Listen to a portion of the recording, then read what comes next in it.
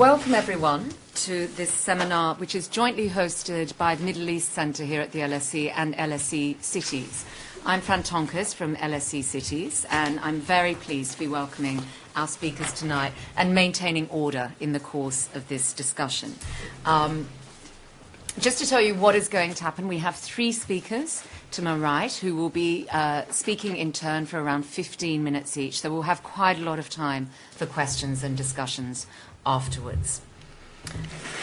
I have to ask you all, as usual, there are various rituals to the role of chairing. I have to ask you to silence your phones while the seminar is taking place, and also to inform you that the session will be recorded, will be audio recorded. I also have to tell you that in the event of an emergency, we will evacuate the building using the stairs via the lifts, 9 floors down. Sammy, I'll help you down in the event of evacuation. Someone will carry you in that event. Also, if you would like to tweet about this event, we are using the very evocative hashtag LSE Violence. We might get quite a lot of other comments on that Twitter feed, but that's the one to tweet using, hashtag LSE Violence. So it remains to me only to introduce our speakers tonight, collaborators in a really impressive project on the theme of violence and the city in the modern Middle East, which has now appeared in this international and interdisciplinary volume with a number of really wonderful contributions. And we have 3 of the contributors as well as the editor here tonight. So Nalita Fakaro will be opening, who is the editor of the new book. She's a reader in modern history of the Middle East at SOAS, our sister institution just up the road. Her research focuses on the Arab world and its frontier societies, with a particular interest in Iraq, the Persian Gulf, the Arabian Peninsula, Kurdistan, and Iran. So that's quite a breadth of regional and political issues to cover. She is the author of a number of books, including, along with this one, The Other Kurds, Yazidis in Colonial Iraq. Nalita will be followed by Ulrike Freitag, who has joined us from the Zentrum Moderner Orient in Berlin, where she is currently the director. She's an historian of the modern Middle East, and she's also professor of Islamic studies at the Freie Universität in Berlin. And her research is concerned with urban history in a global context, as well as with a particular interest in the Middle East. And finally, we're very pleased that hot off the plane from Copenhagen, we're joined by Rasmus Christian Elling, who is Associate Professor in the Department for Cross-Cultural and Regional Studies, I had to check I got that right, at the University of Copenhagen. He teaches Middle East studies there, as well as global urban studies. So I'm glad to have another urbanist on the panel. He's particularly interested in the social, cultural, and political life, and as he puts it, occasionally the death of cities, and uses historical and ethnographic methods in his work on modern Iran in particular. So let me hand over firstly to Nalita. Well, thank you very much, Fran, for having agreed to chair this event. And I must thank, of course, the LSE Cities program for hosting us, but also the Middle East Institute or Middle East Center here at LSE, and particularly Toby Dodge, who's a long-standing friend and colleague, who's also made this possible. In this kind of post-Arab Spring age, which is sadly one of authoritarian revival, Islamic resurgence and political chaos, we are increasingly confronted with fractured Middle Eastern cities and societies which are subject to the rule of violence. Among many examples, very sad examples, Raqqa and Mosul under the control of ISIS, archetypal carceral cities where the civilian population is still trapped, forcibly detained in a giant prison, subject to the enforcement of jihadist discipline and horrendous punishment. Of course, not to speak of Aleppo, which is very much in the news today. The issue of subversive, divided and violent urbanism in and beyond the metropolitan squares that initiated the Arab Spring is starting, as I speak at this moment, to coalesce in an important body of interdisciplinary scholarship dealing with the post 2011 era. Yet, if we look at the historiography of the Middle East in the 19th and 20th centuries, urban violence has not been a particularly prominent topic of research, to say the least. In fact, it is the violent state and its agents, rather than violent urbanism per se, that has taken center stage in the literature. Cities have been often portrayed as the playground of state administration, rather than looked at in their own right. Not always, but often. While in reality, as we all know from cities all over the world, state authorities is one of the variables, one of the very many variables in sort of urban architectures of power, if we want to put it like that. This volume, Violence and the City in the Modern Middle East, alongside the first edited book produced as part of the urban violence project that Fran has just mentioned, and here you can see the cover of the first edited book, who came out in 2015, and is called, as you can see, Urban Violence in the Middle East, Changing Cityscapes in the Transition from Empire to Nation State, and it was edited by Ulrike Freitag, who's here, myself, Claudia Graui, and Nora Laffey, who unfortunately cannot be here with us. Now, this Violence and the City is the second of the two edited volumes, and has come out in March 2016. So both volumes, in a sense, were conceived in order to address this gap in the literature, but very importantly also to encourage further work on the topic by Middle Eastern historians, but in general by urban specialists. Now,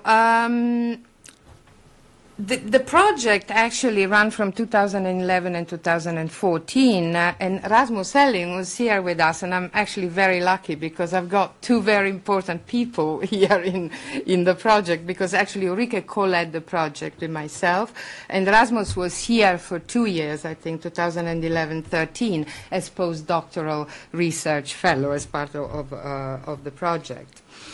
Now, so this edited collection is about the violent past of cities, and of violence as a particular and game-changing experience of urban life and spatial politics. And spatial politics is quite interested in all this. It is in some ways about the states of violence experienced by cities under exceptional, ordinary, and extraordinary conditions. Not about the violence of states in cities, as I was saying before. And I'm here paraphrasing a very influential volume, the title of a very influential volume edited by the late Venezuelan anthropologist Fernando Coronil, who was more concerned with violence rather than cities, but it doesn't matter.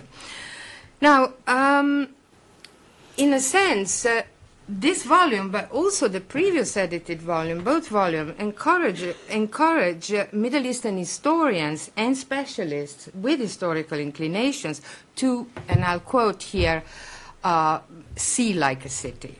And of course, I'm quoting Warren Magnuson, that actually opens, one of his quotes opens the book.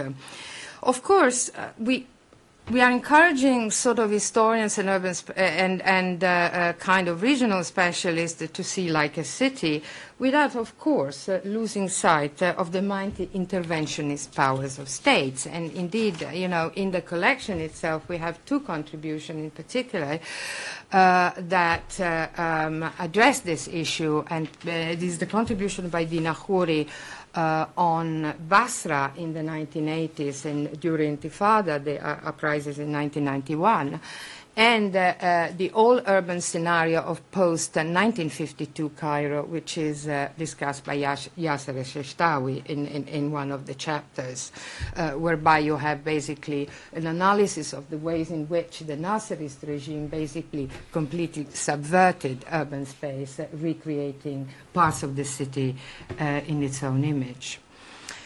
I think on the ethical side, one of the ideas behind this volume, but also the project as a whole and both volumes, is to engage with the violent past of cities in order, in some important respect, to normalize violence. Not clearly to justify it, but to make sense of it as a constitutive element of urban socio-political orders. We can think, for instance, and that's the way, I think most of us involved in the projects have been thinking about it. We can think about the process of retelling and analyzing stories of violence as a way to come to terms with it and to pay our respect to its very many victims, today as in the past. So, overall, the chapters in the volume explore multiple urban conditions in time and space, covering from the late 18th century to the 1990s, and covering a region from Tunisia to Iran, as these conditions were shaped by a variety of actors, both powerful but also powerless. And so we have urban elite, ordinary residents, state authorities and crowds, political activists, social outcasts, and different types of entrepreneurs of violence. While the topic of violence might evoke a certain monotony, I hope, and apart from despair, clearly, I hope that the variety of causes, actors, manifestations, and outcomes featuring in the volume will help to overturn stereotypes about who's violent and who's not. And indeed, the stereotypical image of the Middle East as a violent place, and its cities in particular, it's something that I think, our research wanted in some way to challenge. Now, just to give you a flavor of the book contents, I mean, I imagine that most of you haven't had the chance to look at the book. I mean, there are various chapters. James Baldwin, for instance, discusses the political violence of late 18th century Mamluk Cairo elites in the context of the norms and conventions that regulated public life and, very importantly, access to particular urban spaces. Ulrike looks, and I think she's going to talk about this later on, looks at how ideas of lower class masculinity and entertainment structure interquarter bloody conflicts in 19th and 20th century Jeddah in Saudi Arabia. Claudia Grawi, another member of our research team, explores in this book the 1967 riots in Dhahran, eastern province of Saudi Arabia, oil-producing area of Saudi Arabia, as the result of the routine and structural abuse brought about by 2 decades of forced oil urbanization. So does Rasmus Elling with reference to labor struggles in 1946, Abadan in southwestern Iran, another oil city, and Rasmus is going to talk about it. Now, in my own chapter on Kirkuk, I consider how violence has functioned as a key narrative motive and mnemonic device in the production and reproduction of bloody conflict in the city between Turkmens and Kurds in particular. And I take a longue durée view. I look at it throughout the 20th century, but I look at it throughout 2 specific episodes of public violence that occurred in the city. Now, the violent spatial politics of urban transformation features in Yasser al-Sheshtawi's tale of the Cairo fire of 1952, and I mentioned this article before, with reference to the history of 2 of the city's most iconic hotels, the Shepherd's Hotel and the Nile Hilton. And of course, in Erasmus' chapter on Abadan, which singles out the social club as the venue of interethnic labor struggle between tribal Arabs and Persian activists. Now, I'll just give you a flavor of the book. I've omitted some of the authors, and my apologies to them, but, it's kind of time is short. Now, Within urban studies, I think there are three main issues that at least this collection of essays is kind of addressing. Now, the first is the old kind of theme of urban networks as specific arenas of public violence and as specific architectures of power underpinning civic conflict. So, for instance, in my own work on Kirkuk, I have looked not so much at this tension between Turkmen and Kurds as ethnic conflict, but as civic conflict, which is actually, if you look at the literature of, at least of the Middle East, or at least of Iraq, it's a sort of quite a different way of looking at it. Now, by looking at urban networks in this way, what actually it is coming out is that there are often, we found, very fine lines that separated bloodshed from political norms, social routines, and legally sanctioned behavior. In other words, this is an important theme because, to me at least, it's very important because it addresses violence as a state of normalcy rather than exception, violence as ordinary rather than extraordinary, and in some ways as a systemic and normative feature of urban public life. The second theme is that, which is a theme which is actually quite dear to me, is that of the city as a frontier, a front line acting as a vanguard of political and social activism, as well as, of course, of state repression, or repression more generally. And indeed, this whole idea of violence here emerges as a condition of interdependence, binding actors and spaces at different scales. And I think the urban, suburban, national, transnational, global, and so forth. And there are a number of contributions that actually address this issue. And I think this scalar approach, this idea of different scales, has been very important to fine-tune, I think throughout the project, as I remember it, our understanding of violent urbanism at both micro and macro levels. The third theme is that of urban spatial politics. Of violence as a moment of creative destruction and reconstruction of the city, and of course as a moment creating a process of memorialization of urban sites as a result of the encounters between violent crowds and different forms of state discipline. So we have a number of contributions which actually deal with this. Now, I guess I'm... You have a couple more minutes. I've got a couple of more minutes, okay. Let's say 3. 3 minutes, yes. Okay. Now,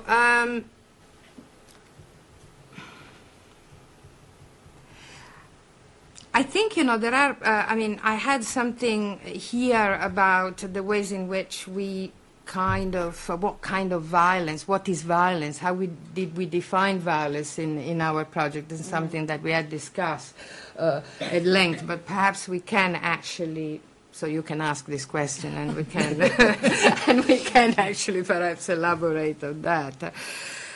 Now, I think there are a number of issues that, with these 2 edited volumes, we wanted to do.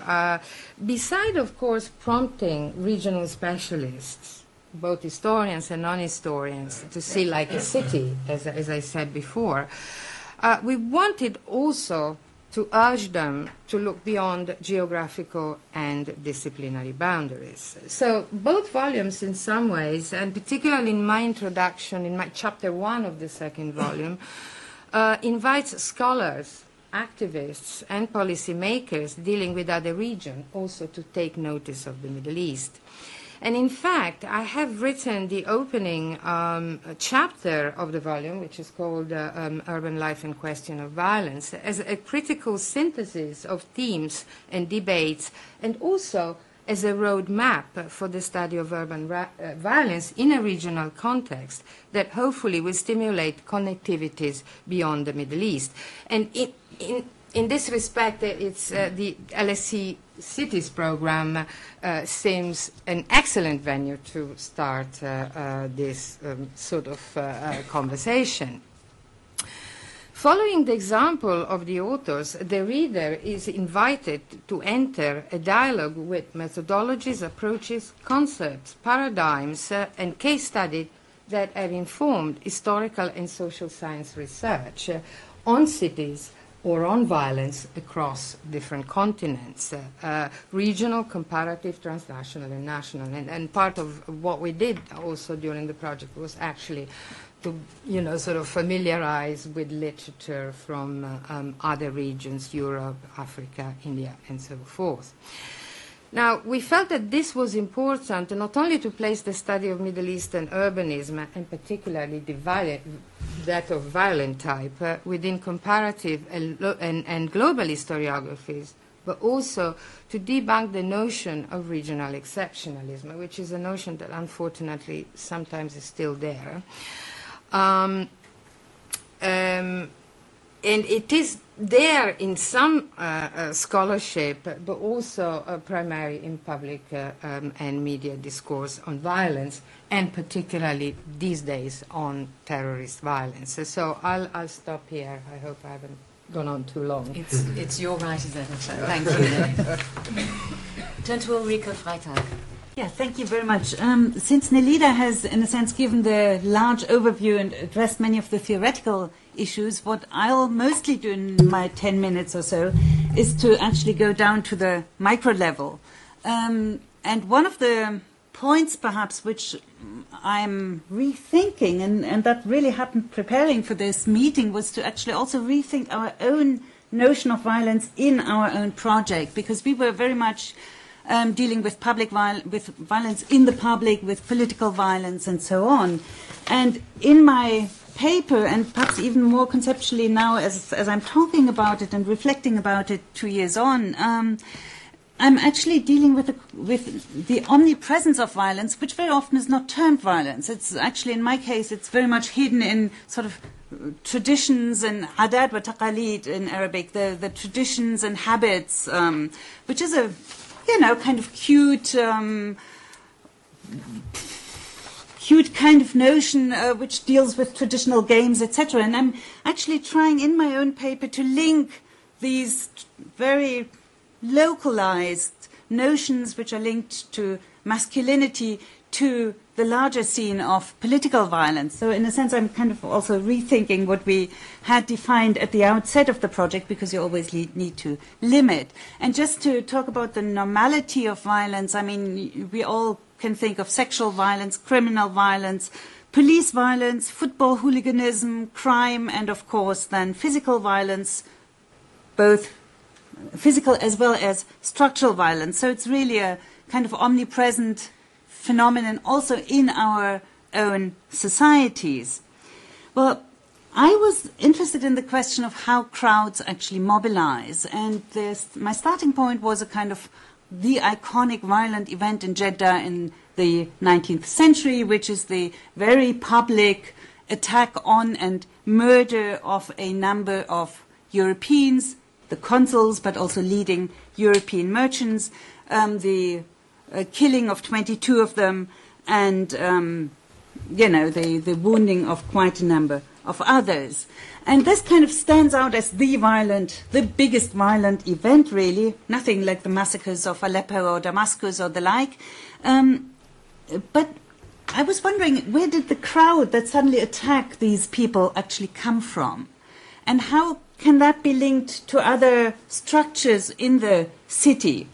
And the interesting thing is that in Jeddah, as in many other Middle Eastern cities, and indeed in many European cities, if we go a little bit back in history, and perhaps we don't have to go back in history that far, but the forms, the expressions have changed, and I'll come back to that. There was quite a lot of violence within the quarters and between the different quarters. And when I talk in the following, I don't want to suggest, and that's quite important because it might come out differently otherwise, that all violence is linked to masculinity, because it might sound like it, that all violence is male. It was in this particular case, but that doesn't mean that historically violence is a male phenomenon. And finally, that what I'm describing is singular to Jeddah or to the Middle East. As I mentioned, if you look at literature on European cities in the Renaissance, if you look at literature on European carnivals, you'll find rather similar phenomena. Well, there was one particular practice, I'm now going very local, very pertinent among young men, to the extent that it was almost considered to be a rite of passage from boyhood to manhood, the so-called popular game, لعبة شعبية, of the Mizmar. Now let me briefly describe. It's a kind of two groups meet. Each group sends forward one young man, and they brandish a stick, while moving around a fire. And when the sticks meet, then this is considered to be a violation, and very often the start of a quarrel or even a brawl between the two groups of men. And the question is then, who is the most apt at provoking the counterpart but not actually touching his stick? This was played by young boys but developed to perfection among the so-called futuwa. And the futuwa were groups of unmarried young men, often from lower social strata, from the so-called shakawiya in the local parlance, who hung out in the quarter.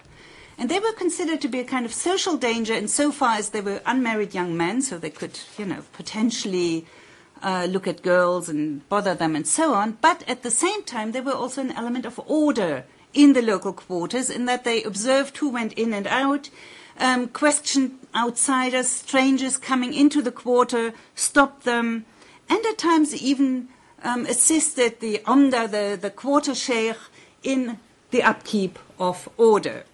So they had a rather ambiguous role within the quarter. Now, within the quarter, the young men, as I said, competed often in public squares, often on religious occasions, at the occasion of marriages and other life cycle celebrations. And if it was larger occasions, they would perform also in front of the notables of the quarter, who only rarely would join in. It's really, we have a sort of class or stratum politics or division here.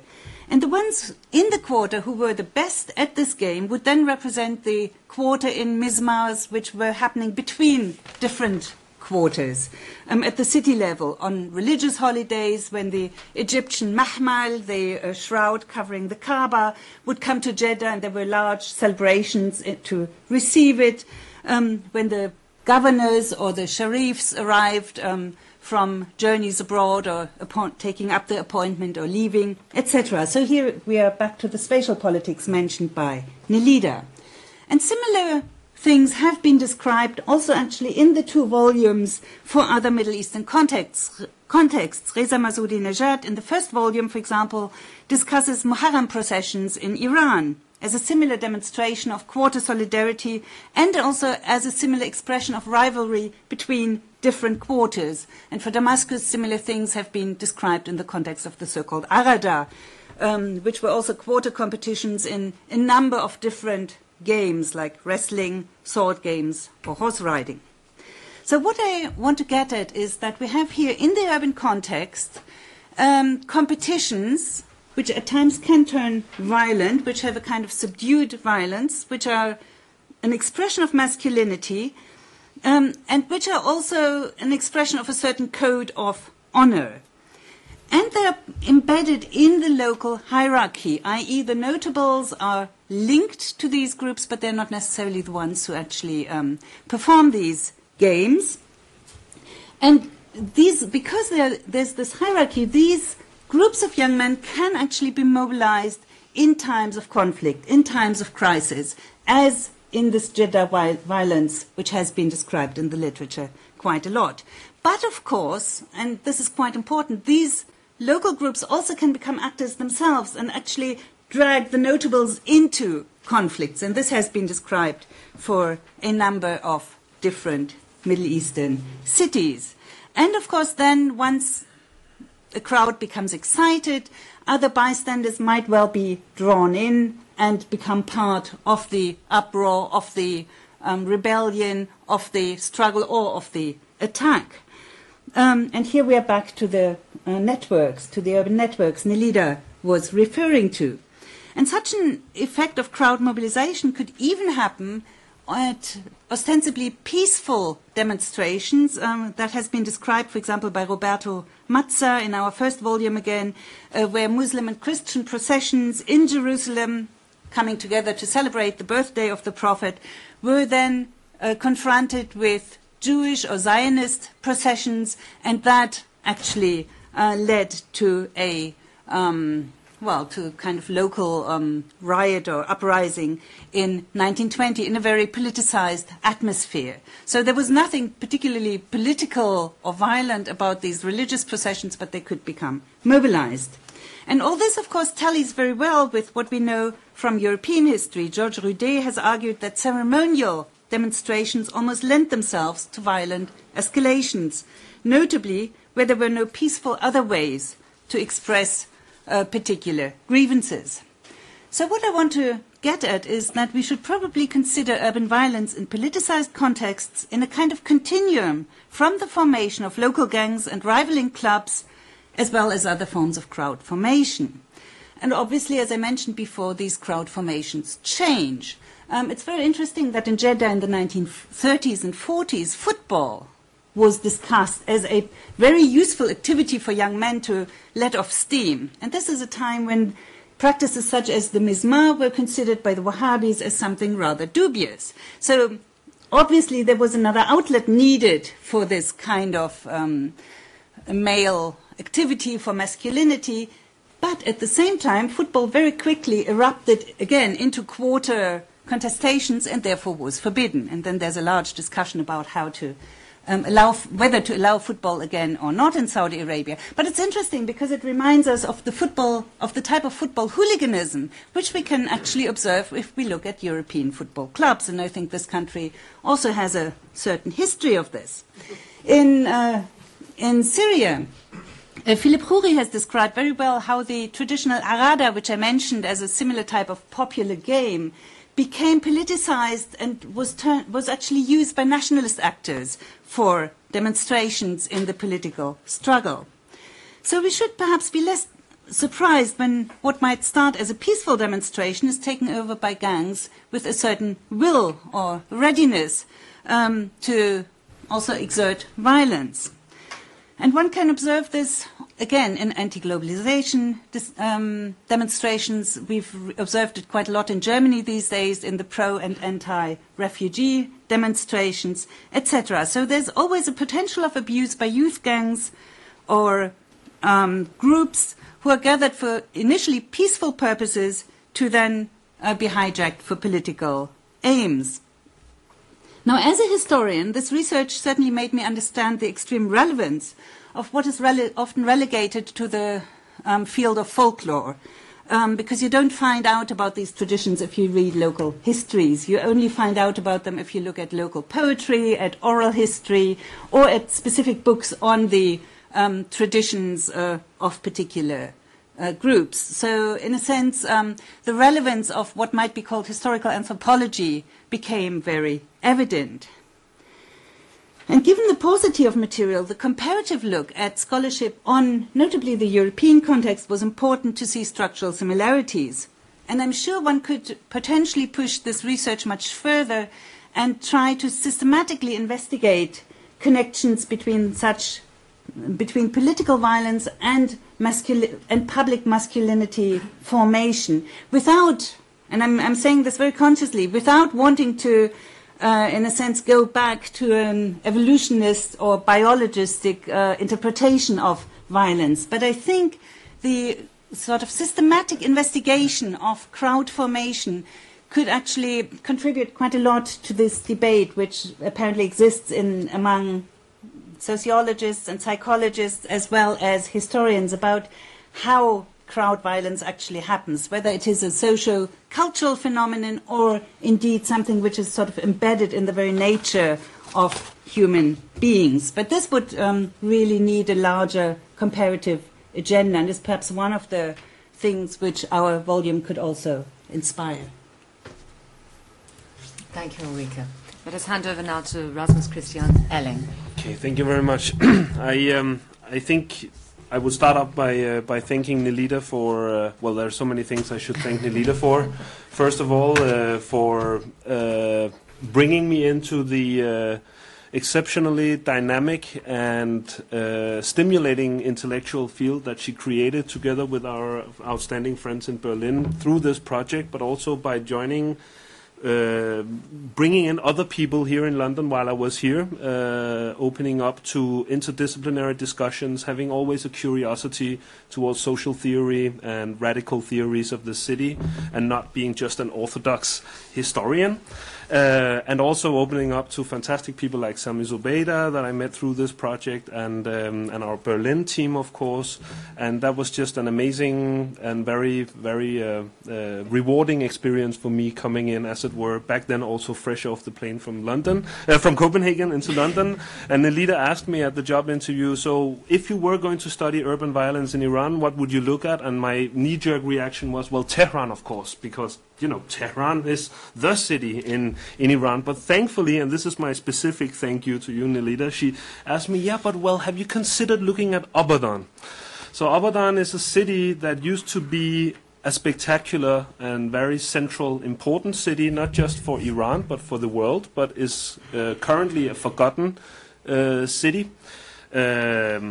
It was also for me an unlikely choice, but I am very, very happy I made this choice, because the research I did under the wings of Nelita has shaped me as a scholar since then, and I'm still working on Abadan. I can't let it go, because it's such a fascinating case, and one of the points with this project is to bring in the cities that are not the obvious choices. I think we have cities that it's not just a project about Istanbul, Cairo, and Damascus. We have Jeddah here in the project. We have Abadan. We have a lot of interesting cities in the Middle East that have been highlighted through this research project. So Abadan used to be a very known city in the world. It used to be the home of the world's biggest oil refinery. It was a dynamic city of 400,000 people in its heyday before the Iranian Revolution in 1978-9. It was an international gateway for the global oil economy. It was a beacon of modernity in the Middle East and a very cosmopolitan, multi-ethnic city.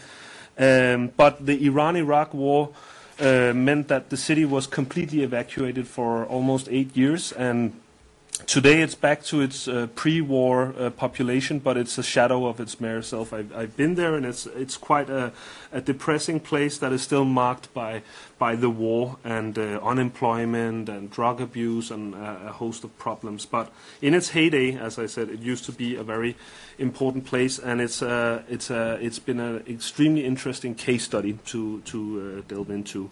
So when the British struck oil in Iran in 1908, Abadan was just a couple of mud huts on an island on the extreme periphery of Iran, on the border with what was then Ottoman Iraq.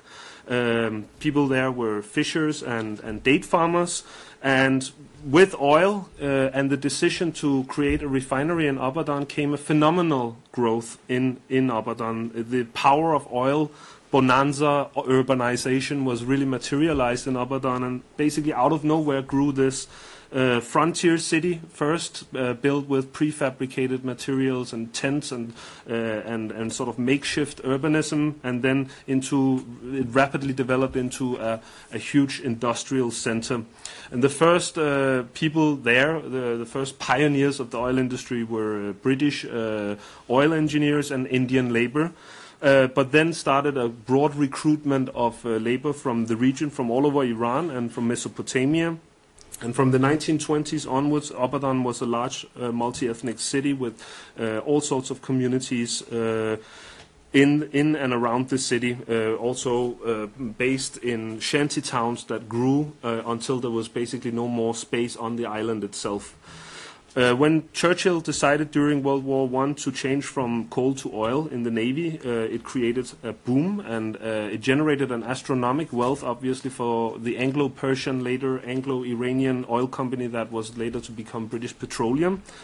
And since there was no state present, basically, in that area of Iran at that point of time, and since there was no infrastructure, the oil company sort of took on itself to be an urban developer. to build infrastructure, to create new neighborhoods, and soon also to build hospitals, universities, schools, and cinemas. And in turn, the company allowed itself to act as a sort of colonial power in the region. As you probably know, Iran was never formally a colony, but the area around Abadan and the oil fields was treated very much like a colony. Oil company power was institutionalized through the labor hierarchy, which was ethnically demarcated, through a segregated urban geography, pitting different classes and ethnic groups against each other, and the socio-economic inequalities were manifested in the urban planning and the design itself. It was a segregated city in the beginning, in the 20s and 30s and 40s. You would have on the nice part of the island, you would have the British suburbs that were basically modeled after British suburbia, with nice lawns and tea clubs and cricket clubs and boat clubs and so on. And then you would have the oil refinery acting as a huge barrier, a cordon sanitaire. And then on the other side, you would have the old city of Abadan, and then the rapidly evolving shanty towns and slums where most of the labor was placed. But in time, the oil company had to provide better accommodation and also allow for a degree of social mobility, so that some Iranians could become engineers and rise in the hierarchies and obtain these suburban paradise homes that were being built here. So it's a fascinating urban history, and there's connected to that a treasure trove of sources.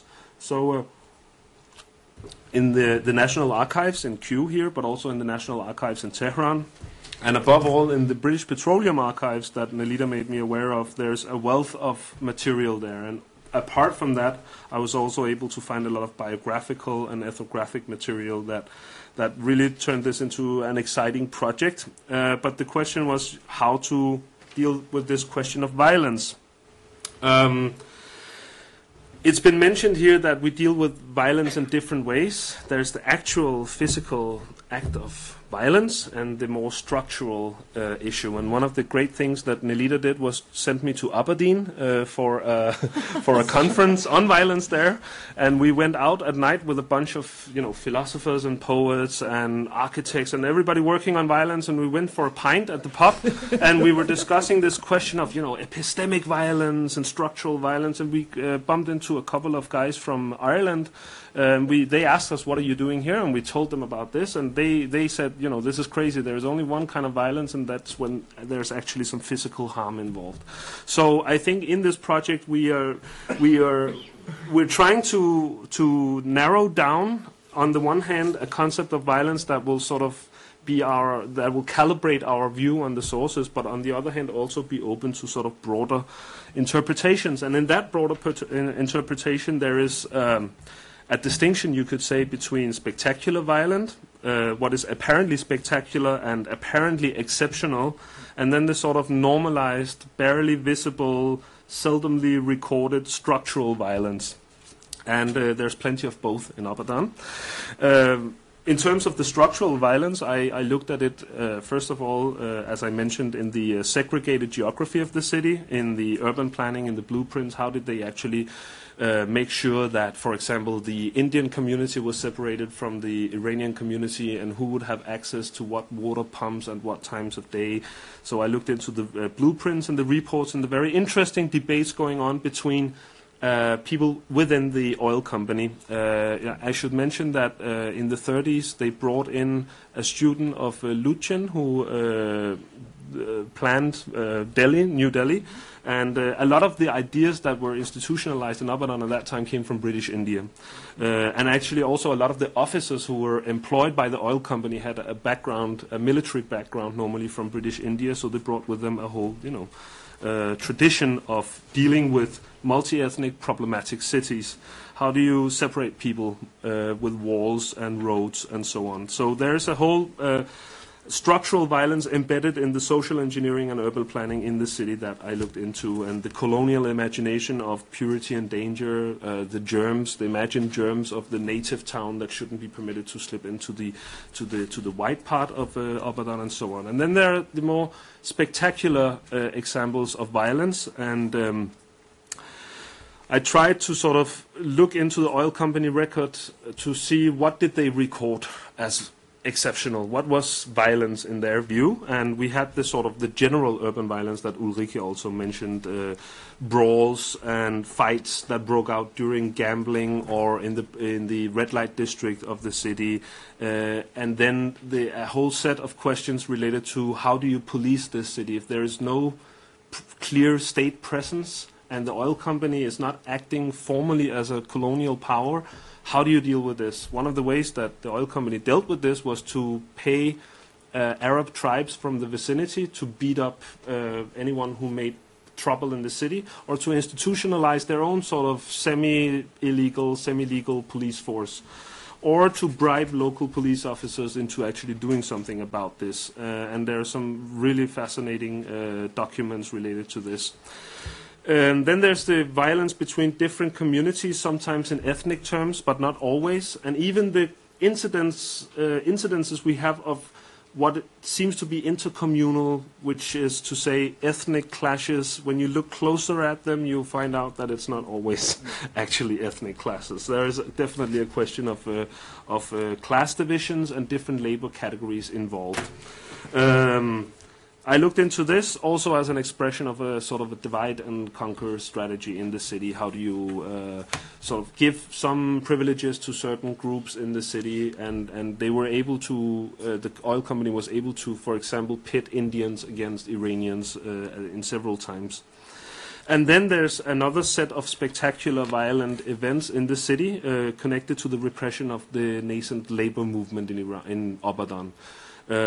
So I mentioned using tribes and bribing police, but also threatening with possible military intervention from Basra, which is just across the river, where there was always a regiment of British soldiers ready to move in case the refinery itself would be threatened by this very, very interesting labor movement that grew up. So I looked specifically at two events, one in 1942, which was a riot that was basically a group of Iranian riffraff, or hoodlums as they're called in the sources, attacking an Indian part of the city, looting and stealing the possessions, and also killing some of the Indians working in Abadan during that. And as I unpacked that and investigated it turned out to be related to food rationing schemes during World War II in Abadan, when Abadan was occupied by British forces, actually. And I looked into the use of martial law and military governorship, and how the oil company used that as an excuse, used World War II as an excuse to implement a series of security measures that could curb the growing labor movement in Abadan. The other case study I had, which is in this book, is on the 1946 oil strike in Abadan. After the withdrawal of British troops from Abadan, it opened up a space where the Socialist Party, Tudeh, and the trade unions could basically take over the city. So they took over the city in a very orderly and disciplined manner.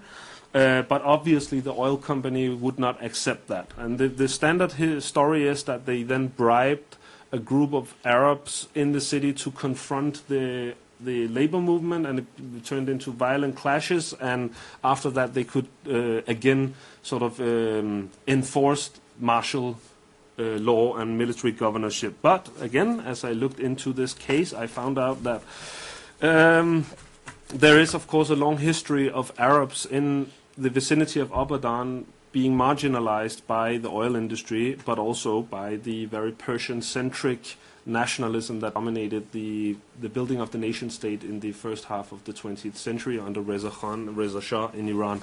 And some of these Arabs saw an opportunity for claiming a space when the British left in 46, and they did so by opening a club, a social club. And this sounds innocent, but it turns out that the social clubs, which plays a huge role in the history of Abadan, were sites of political activity.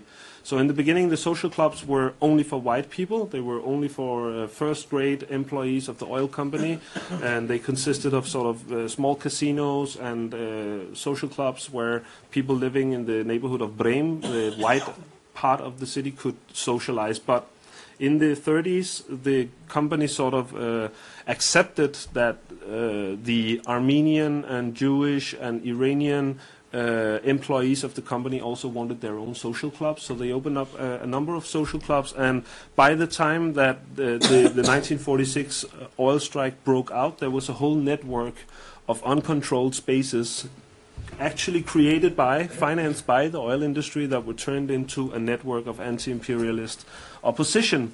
And in that dynamic, the local Arabs in this city also wanted a stake, and they wanted also to be part of this forging of a modern anti-imperialist Iran that was actually a prelude to the 1951 oil nationalization movement under Prime Minister Mohammad Mossadegh. So it was a fantastic 3 years working on this project, and I'm still looking into Abadan, because what occurred to me then was that after having looked at all these incidences of violence, looking into excavating the histories of violence from the archives, and then going to Abadan and interacting with Abadanese outside of Abadan, it was a completely different picture that emerged. They wouldn't hear any talk of these histories of violence. For them, Abadan of the past was a fantastic place. There is a strong nostalgia for Abadan of the old days. For my informants, for the people I interacted with, Abadan was an extremely modern, open, liberal-minded, easygoing city where people were very international. It was a city that had direct links to London, with the direct flights to London, and London Times would arrive every morning in Abadan. They would have the newest films being screened, the newest movies being screened in the cinemas of Abadan. The first cinemas in Iran were in Abadan, the best cinemas. Air condition arrived in Abadan first, American cars, suburban lifestyle. For them, Abadan in the past was a fantastic place, and this focus on violence didn't fit with their idea of the past. And instead of just brushing that away as nostalgia and selective amnesia, I took it on me to also investigate that aspect of it, and that resulted in another project which I'm working on right now, which is a open access public history project where we are bringing in academics and non-academics who would like to share their vision of the past of this city, and it's a growing project. It's a work in process. But what is amazing is that there are Abadanis all over the world. There are huge Abadani communities in Los Angeles, in Sweden, here in London, in Iran, in Tehran, everywhere else but in Abadan, it seems. And they're very much interested in representing their part of the history, which is not a violent history. So I think that should be my final. Thank you very much, Rasmus. We have just over half an hour for questions and discussions, but could you join me first of all in thanking our panel? We will applaud you before we interrogate you. And I do want to have the privilege of asking the first question. I love the idea of the Aberdeen. You could certainly profitably do a project on urban violence in Aberdeen. But I have to ask you the urban question, actually, as an urbanist, because in your presentations now and in the introduction to the book and in the various contributions to the book, you take a great deal of care to thematize violence, different categories of violence, modes of violence, from the structural and the clearly repressive forms of state violence to almost carnivalesque forms of violence in the way that Ulrike was speaking of. And I wanted to ask you about the question of thematizing the city in a similar kind of way. It's an obvious question to ask, and in a way it's a kind of a cheap question, because to a significant degree you're using the city in a conventional sense. Anything that people call a city and think of as a city is an urban environment. You're quite careful, Nelida, to say we don't just want to use social movement kind of frameworks to think about the mobilization of violence in cities. But some of the things that come out of social movement theory in the city about the conditions that cities create, the opportunity structures that cities create, are true for opportunities to engage in violence. So there's something about the essential characteristics of urbanness, which is concentrations of people, density, the coming together of diversity, whether it's ethnic cleavages, class differences, or the kind of antagonisms of small differences that we see in groups of young men from different neighborhoods coming into contact with each other. But I wanted to ask you to reflect a little bit on that urban question, such that you can draw these parallels not only from the modern metropolis of Cairo, the ancient cities of Baghdad and Jaffa, to oil metropolises under corporate colonialism like Abadan, and then on again to cities of South Asia and Latin America and European history. What is it about the urban that's running through these different texts? Who starts? How do you know a city when you see it? How do you know urban violence when you see it? Yeah, I mean, I think there are two issues here. First of all, I mean, we come from, or at least I came to this project from a very area studies perspective rather than an urban studies perspective. Therefore, it was very important at the very beginning for all of us, given that actually the literature, particularly historical literature on cities in the Middle East, is very limited if you compare it with other regions, India, Africa, and so forth. So we wanted, in some ways, to try to, in a quite a conventional way, perhaps to the eyes of urbanists like you, to try to look at different kind of urbanities. Now, what is urban? First of all, I think what was important for us is to try and to understand the ways in which a particular event, a particular process was understood as being urban by the people involved. Because, of course, you know, you can say, okay, you can have crowd mobilization and you have a particular type of events. They can happen in the countryside as well. They're not necessarily urban movement. Also, we come from this kind of self-perception of what was considered to be urban. And the ways in which actually particular type of spaces and institutions that traditionally and in a more modern kind of period were located in cities, in the area we are looking at, were playing into the game. So, for instance, one classic example is that in a sense, that relates to Ulrike's work on the Mizmar in Jeddah, is this idea of quarter, of urban quarter, which is an idea that very much permeated the history of the historiography of the Islamic city and the Islamic world. It was a very traditional type of historiography, very solid and so forth. So we wanted to look at certain particular contexts, taking up from also previous historiography or urban studies and so forth, and examine this whole idea of urban. What actually, to me in particular, when I was preparing when I was trying to put together the volume, and I must say, Rasmus, who was actually based here, was actually quite instrumental in the organization of the materials, and of course also colleagues in Berlin were very helpful. One of the things that I found very interesting is the whole idea of urban boundaries and interdependence, and this idea of discontinuities and discontinuities between city and countryside, the various scales. And actually there are sort of forms of urban that came out of an analysis of the scalar approach. I mean, ideas and phenomena and events that we didn't think they could be qualified as urban. They were understood as urban, or they related to a particular urban context. So, I mean, I'm not sure I've answered your question. No, you have, but, certainly. And I myself like a conventional approach to cities, but there are lots of urban theorists who are no, sure, like sure. to deconstruct it. Yeah. Well, Please.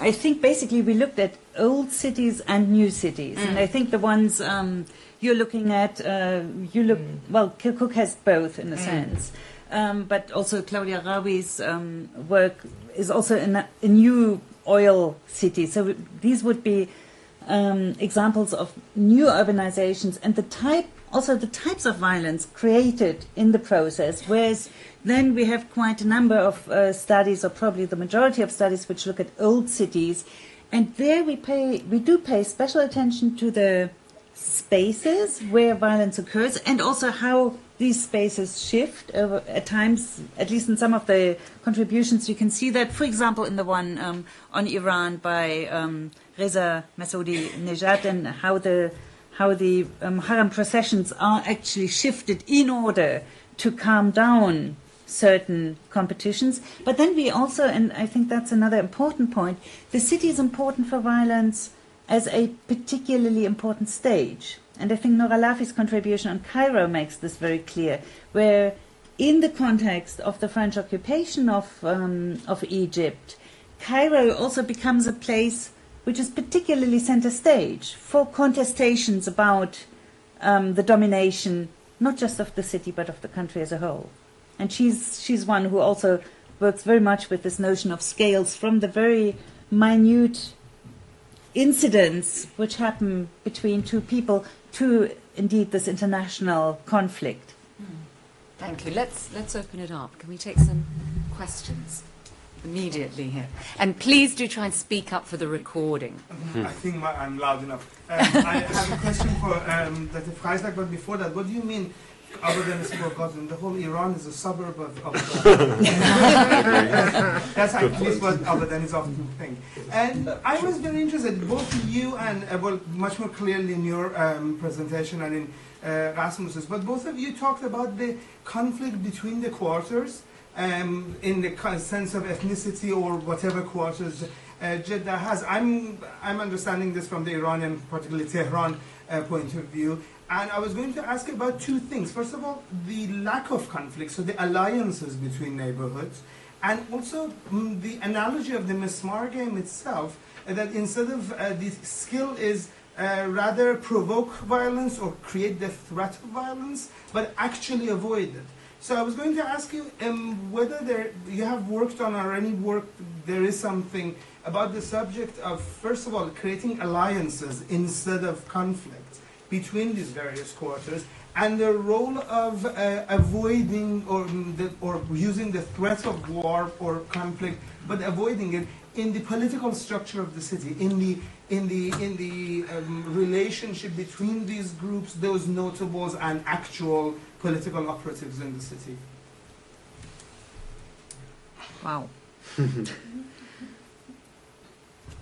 Well, I haven't found any material on alliances between quarters, but then Jeddah is a small entity, or was a small entity. It is no longer, with 4 quarters, about 10,000 inhabitants. So there is really nothing, and this doesn't mean that it didn't exist, but I haven't found anything, and that's one of the big problems of a historian starting to, or trying to investigate these kinds of issues, that in a sense your material is very limited.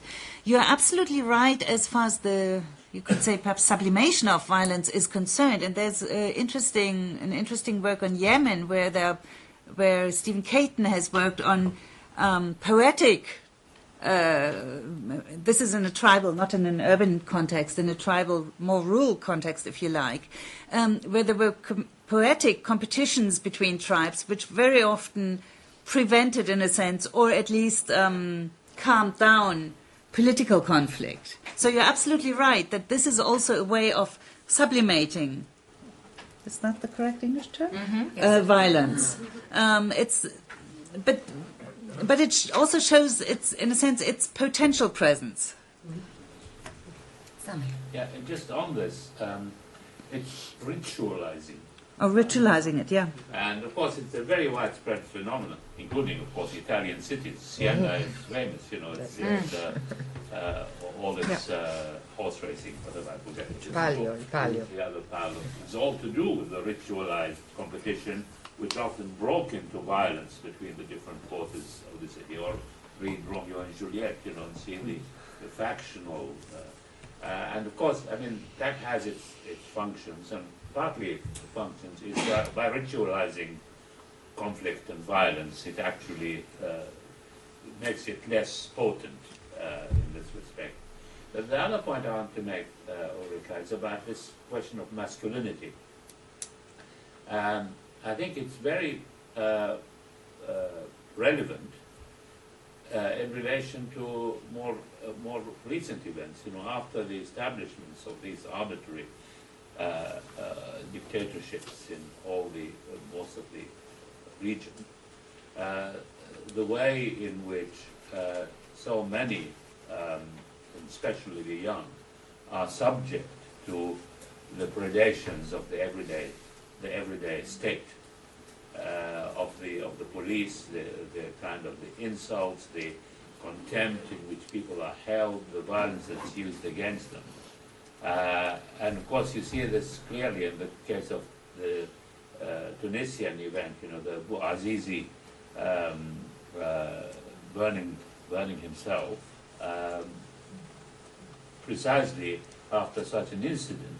But then the corollary of this is, once there is a breakdown of control, then you have quite spectacular violence, and you see this, I think, perhaps very clearly, not only on a minor scale in Egypt, when the first thing they did was to burn police stations after the event started. But you see it more spectacularly in Iraq after the fall of Saddam Hussein, you know, and the way in which, you know, this kind of super violence that came throughout, you know, which various targets. But there's nothing, of course, specifically urban about this, or is there? No. That's the question. I can't really get your first question out of my mind. If you don't mind, I would like to respond to it, because on one hand, and it relates, I think, to what Sami just asked. On the one hand, what I liked with working in this project is that we take the city as a site, first of all, and somewhat what I think Abdul Malik Simone recently wrote. It's just a city after all, right? Mm-hmm. There's a city here. People call it a city. It's a city. End of story. So what happens in that city is, per definition, urban violence. But you could also argue that some of it could technically, potentially also happen outside of cities. So you mentioned football hooliganism. I think the latest trend in Holland is that they actually drive outside of the city and beat each other up. And also it turns out that some of the clashes in Abadan were actually not in Abadan. It was in the hinterland. It was on the outskirts. It was in the palm groves along the Chateau Arab. But on the other hand, I think we also look at it so that's sort of an antidote to you know, Lefebvre, and recently Neil Brenner talking about planetary urbanization, that is everywhere. But on the other hand, that doesn't mean that we should dismiss the city as a practical, actual entity that you can study. But then there is the question of the city or the urban as a process and urbanization. And in my case study, what was interesting was that the sort of corporatist, oil capitalist urbanization that you saw in Abadan then was copied in different ways to different cities in Iran by the Shah under his modernization project, and it sort of became a template that could be copied elsewhere to create cities, and that's how Abadan then spreads and becomes other cities in northern Iran, for example. But also, I mean, it also not only in Iran, but also in the Persian Gulf, in the Arab states of the Persian Gulf. You have Abadan, Ahmad in Kuwait, the old city of Kuwait, that was modeled on Abadan. Abadan had a sort of colonial connection, as Rasmus has said.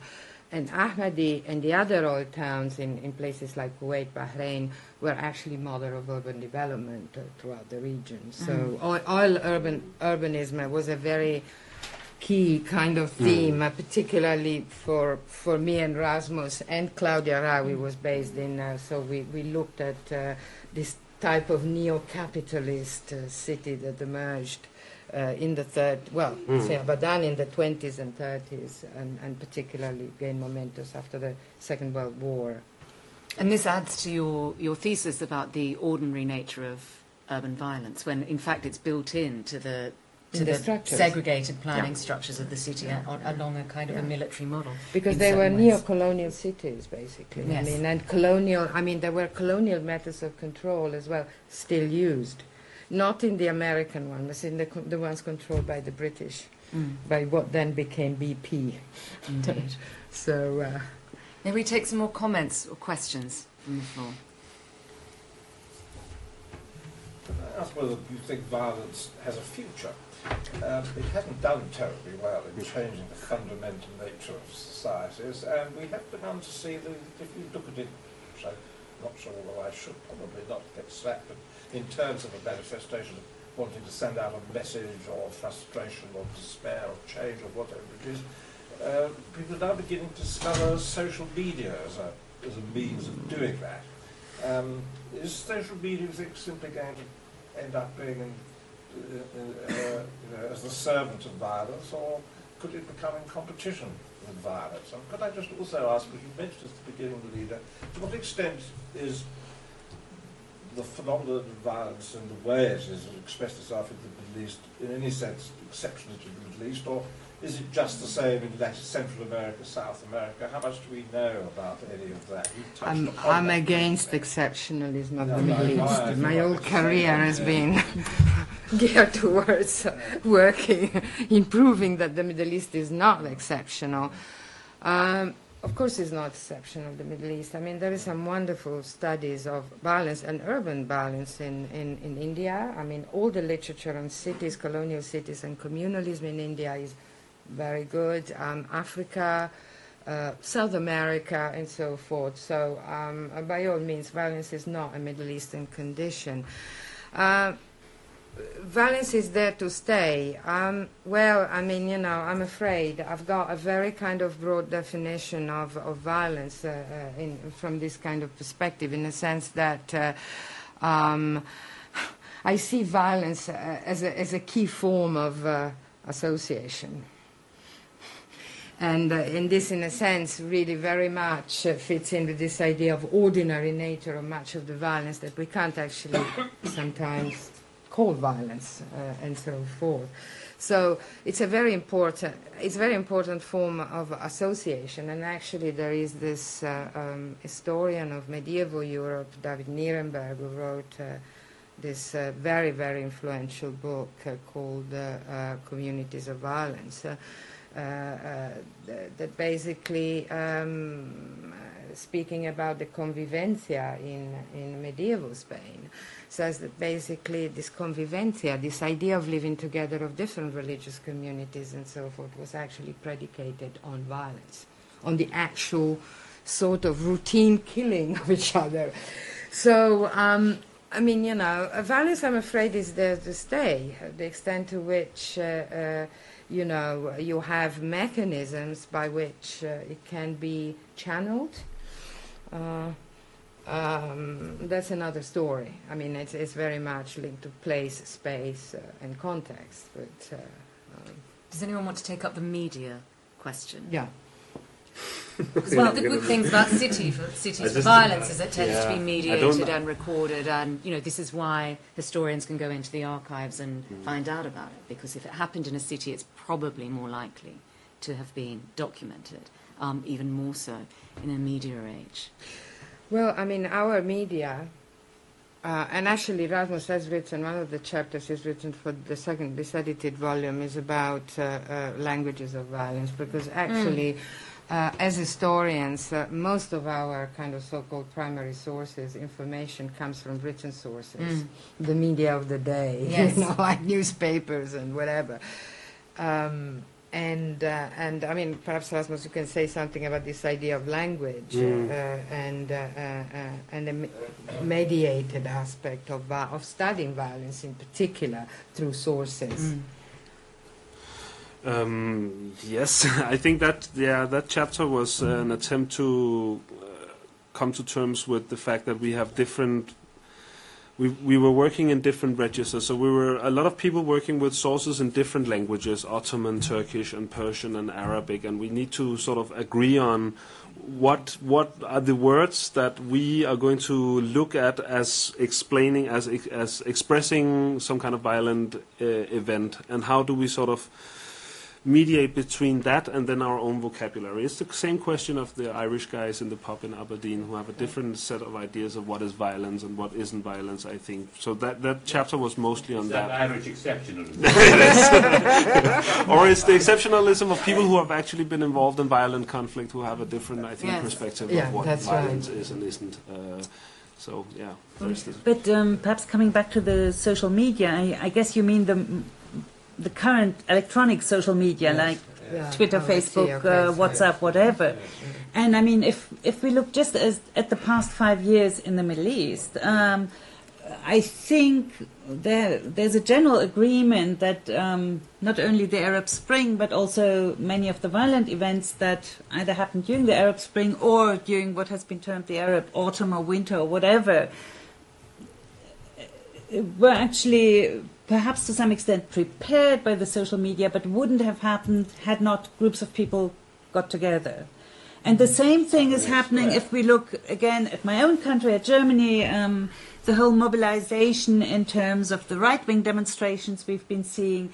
Much of that, the mobilization, the contacts, the announcement of demonstrations, get-togethers, whatever, might have happened via the social media, but had those thousands and 10,000s of people not got together, I think Chancellor Merkel today would be talking a different language from what she is talking. So, you know, I think the social media are important. They've certainly changed the ways in which mobilization is taking place, but I think the actual getting together and the actual attacks and the physical violence still plays an immense role also in influencing official policies. Much has been made of the Gulenist WhatsApp group in recent events as well. I wanted to pick up on a theme which I found in your question as well, as I noted down when Nalida was speaking about the outcomes of violence, and you referred to violence in terms of the creative destruction and reconstruction of cities. And we're quite used to thinking in those terms in the analysis of war and conflict and the impact of that large-scale systematic violence on cities. It's part of urban planning and development, actually. Would you think of instances, I mean, you've talked about the design of the neo-colonial city along these kind of martial lines or with segregation and order centrally in mind. But could you give us some examples of the effectiveness of violence in shaping the futures of the cities that you've looked at? Well, one thing which comes immediately to mind is looking at the development of Jeddah, which is not a newly planned city. You have, in the course of the 19th century, a movement of the city to the north, including the presence of Ottoman barracks in the north. And after the violence I looked at in the middle of the 19th century, you can note that all the consulates moved to the north, which is presumably so that they're closer to the state power, the Ottoman soldiers. And that then also sparks the whole development of a new quarter, also because it was less built up, etc. There are a number of reasons. But I think here you can see how violence, in a sense, also contributes. I'm not saying it's the only contributing factor. There are many others. But violence contributes to a particular movement in a particular direction in concrete urban development, and that in sort of not the very modern planning, but a sort of intermediate phase, if you like, of urban planning. But look how sectarian violence has transformed Baghdad, for instance. Oh, yeah. Yeah, I think... Yeah, I was thinking about this idea of outcomes and effectiveness of violence, and in some of my work on Kirkuk, which was partly related to the oil strand, but also I looked at communal histories and so forth. It's this idea that particular violent events, they are retold, recounted, and so forth, and they contribute really to the memorialization of urban space, because there are certain spaces of the city that become clearly continue to be identified in communal histories as places for violence and places for contestation and so forth. So it's the memorialization of space and as linked to communal histories in the case of Kirkuk, because you have the Turks and the Turkmens. But also there is another amazing example, which is in the contribution by Dina Khoury on the Ba'athist security policies in Basra during the Iran-Iraq war, up to 1991, the Intifada, where actually she discussed this whole notion of Ba'athist security surveillance technique and the ways in which the Ba'athist war machine basically completely subverted the city in a sense that, by 1991, you had no more conventional boundaries between what was Basra and the rural areas. Both in terms of physical space, because, areas were destroyed and so forth, but also in the in social networks, because people were moved and so forth, and new cities, satellite areas were created. So that was kind of a sort of urban upheaval, and a consequence of this violence, structural violence by the Ba'athist party, and physical, obviously. Did you want to come back? No? I don't want to say, is it okay if I ask you a second question? Indeed it is, yes. The question you asked, could I ask you, either of you, about the example of Dubai, where defining the city is because if you define conventionally the city as separate from countryside, taking it from ancient Mesopotamia, there is no countryside in Dubai. And sort of countrysides like Jabal Ali have basically ceased to exist as separate countrysides. How would you put that question of what is a city and what is a urban violence in somewhere like Dubai? Dubai is historically a city-state, so we can start talking about historical city-states, port cities, and there is quite a lot. I mean, this is my sense. Dubai is a city-state, but Dubai has an hinterland. Well, it's desert. Yeah, exactly. Obviously, space me, but city-state and hinterland city-states from ancient Akkad, the whole point of it was that city is where regulates distribution of production from the countryside. There is no production in the Dubai countryside. There is no countryside. There is space, obviously. But there is nothing in Dubai that relates Dubai to the space that stands outside the boundaries of the city. Except what about the world? Yes, Yeah, that's... of course. Yeah, it distributes the whole products of the world in a sense like that. Do we have urban violence of particular kind in Dubai as well? Oh, yes. I haven't done an historical study of Dubai, but for sure, you shouldn't be quoting me on this, actually. I work on the Gulf, so. But certainly, for a start, all the security and surveillance systems that in places like in the Emirates are in place. Certainly, they and this is a recent phenomenon. They tell you something about this type of structural violence, although there is no actual physical violence, or at least is not reported.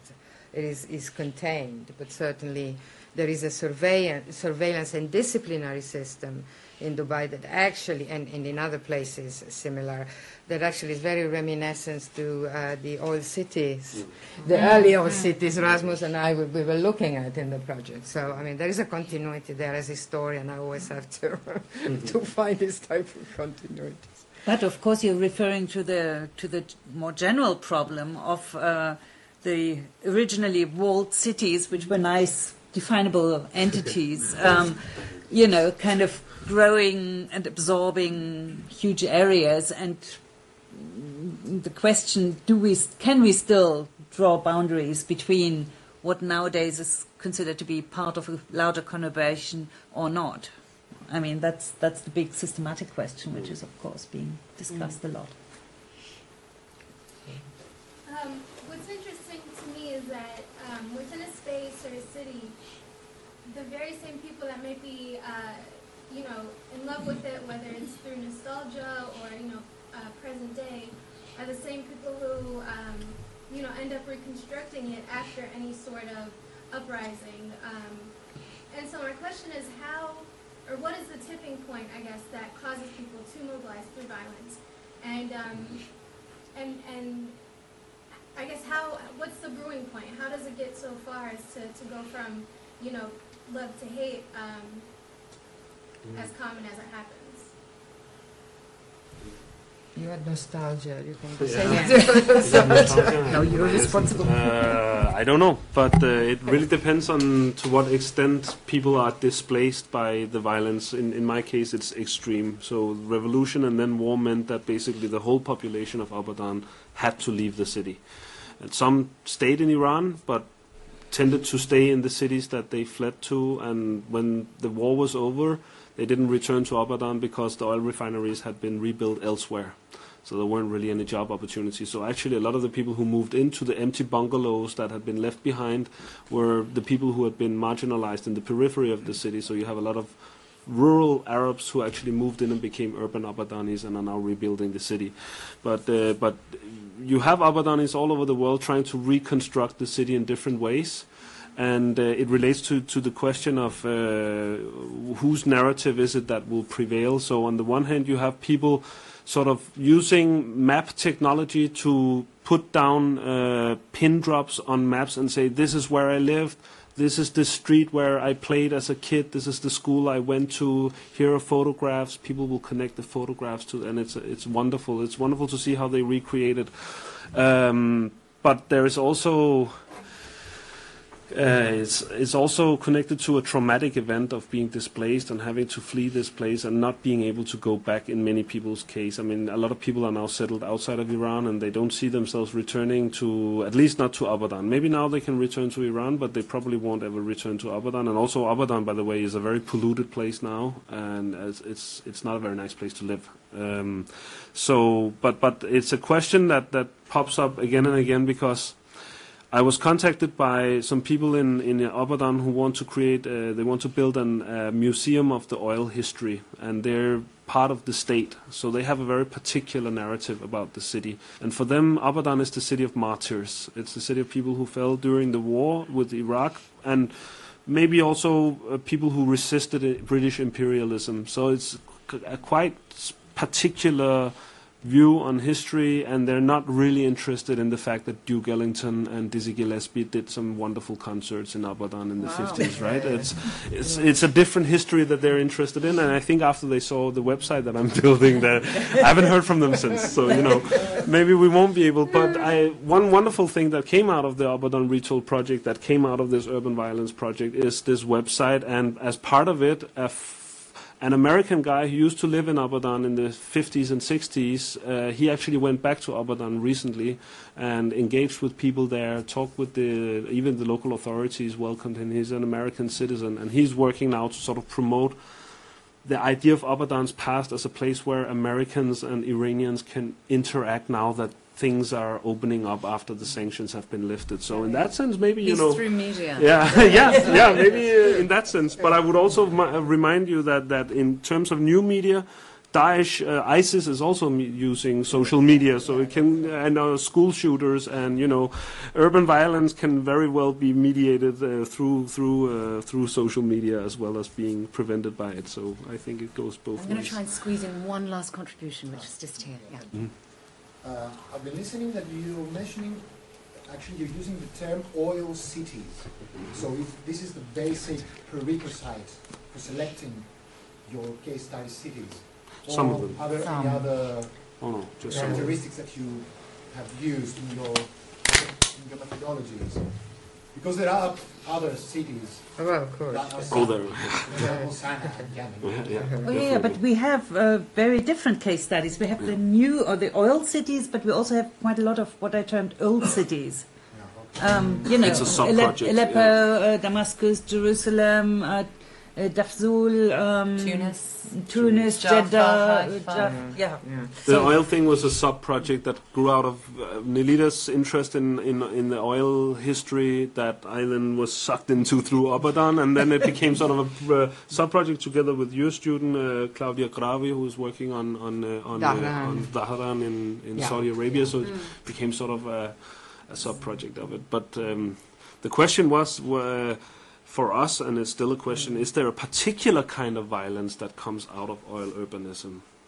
I think Yes, that's an open that question was, still. We're well, working on that. yeah. I'm not sure. But obviously the labor movements that you see in these cities Yeah. are the product of a particular set of spaces that are built by the oil industry itself. The infrastructure and the social clubs and the public spaces, even the refinery halls, the canteens where the oil workers eat and meet and congregate and also discuss politics, is the key point, I think, in these cities. Yeah, and one thing, I mean, I must say in general, because there is very little, when we started the project, apart from ourselves who were actually organizing the project, it was very difficult to find people who actually did the urban and the violent side. I mean, original research and new research and whatever. So sometimes thematically, it was okay. We could organize thematically. So we had oil, we had crowds, we had street politics and so forth. We could do that. But in terms of case studies, one of the idea that we all had at the beginning is this whole notion of let's democratize the study of the Middle East city. Let's study different cities as well and so forth. But also, I mean, in some cases, it just happened that we had particular case studies because certain people worked on particular cities. Last word. But there was also the temporal dimension, because we also had from empire to nation state, and we were interested to see how state organization, but also state violence changes from the imperial to the national. I mean, in a sense, I'm not sure we reached a final conclusion. My own conclusion would be, just to sum it up, that as centralization and therefore also state control progresses, without necessarily, succeeding everywhere, the kind of organizational forms also of civil society, but also violent civil society, also change. And then, in a sense, the oil cities are a particular sub-case of these of this wider change. Is the capitalist cities. There is the colonial city, neo-colonial city, neo-colonial capitalist city. We're really getting into thematizing the city now. Just as we're coming to a close. Before we do close, may I remind you that the discussion never stops at the Middle East Centre, because tomorrow evening we have Laher Talabani, who is discussing the role played by Kurdish security forces in the fight against ISIS. So if you're interested in that, some of you may already have registered for it, but if you're interested in that talk with Laher Talabani tomorrow night, there is more information on the MEC website. Please, may I thank again our speakers, Nelida Fukara, Ulrike Freitag, and Rasmus Elling, and thank you all for your contributions this evening.